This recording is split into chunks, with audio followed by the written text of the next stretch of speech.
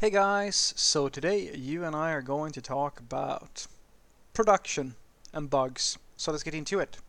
So the question in question was, Frederick, if I have a production bug and it's fairly serious, how should I deal with it? Well, we should probably fix it. That's a very good first step.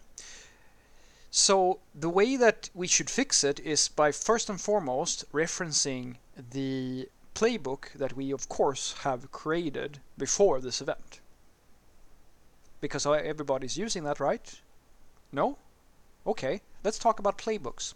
So, a playbook is a predefined set of steps that you're going to take in order to resolve an issue in the most effective way possible.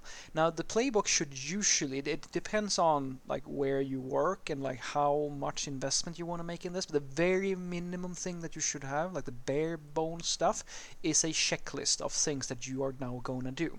Usually the way that you should go about it is to just decide, okay, what's step number one? Usually that's going to be something like inform stakeholders, inform people that this is now an issue, that we have a critical issue of some sort. And then step number two might be, all right, pull together all the people that have some type of knowledge about this part of the system or who can help in some way. It can be as simple as, all right, just announce on an instant messaging system like Slack or whatever, right?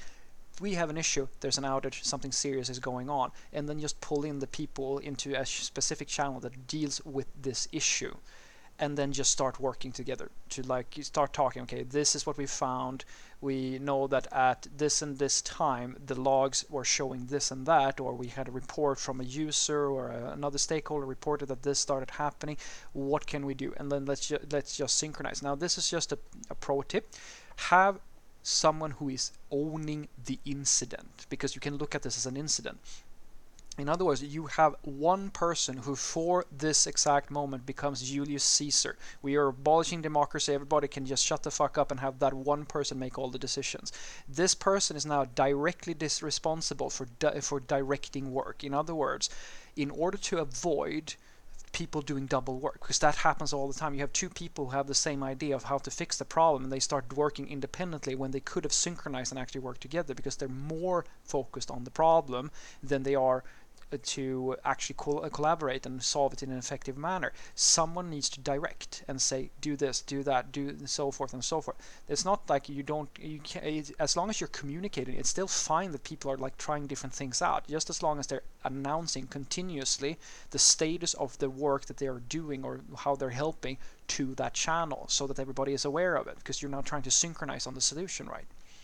Now, once you find the issue, you resolve it. You go into solution mode. Like I like to say that you have two types of people in this sort of situation. You have the people who start talking about what we can do to resolve this problem in the future. What, like, this problem exists, we have it right now, and then they start talking about, oh, we could have prevented this if we just thought about this and that. Tell these people to shut the fuck up or leave the conversation. That's not important. That's going to be important later. You need the people who are in the other type, which are the people who go like, okay, what's the quick fix here? What's the fastest thing we can do to solve this problem? That's what's interesting. Think of it as if your house is on fire and you don't have an escape plan for how to when the fire starts. There's no point.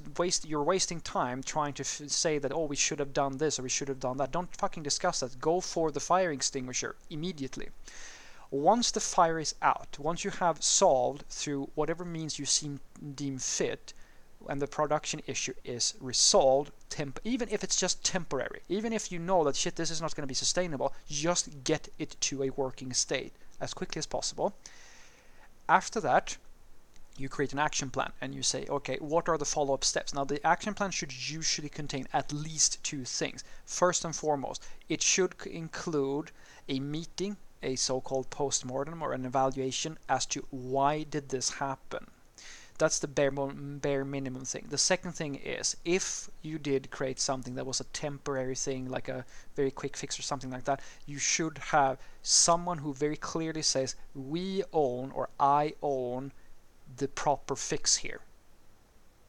I'm going to investigate this thing, or I'm going to make it happen, or something like that, so that you know that this thing does not just stay this way because tomorrow is a new day and there's going to be another fire. You need someone to take ownership of this. Once you get to a post-mortem, which is usually a meeting where you just sit down and you discuss, and there's many templates for how to do a post-mortem, so I'm not going to go too deep into that, but it's very useful to do that. And this post-mortem should resolve questions such as, did we act as quickly as possible? Did we get to know all the information as quickly as possible? What preventative steps could we have taken in order to not have this issue, etc., etc. So you're evaluating not just the bug and the reason for the bug, you're evaluating how does this incident work out for us? Did our playbook actually work as well as we wanted? Is there something we can refine? You can think of it as being the Secret Service. You're continuously trying to improve, to making all these tiny adjustments just to make sure that you're always a step ahead of any incidents that might affect your, well, in this case it's going to be the president, but I hope that makes sense.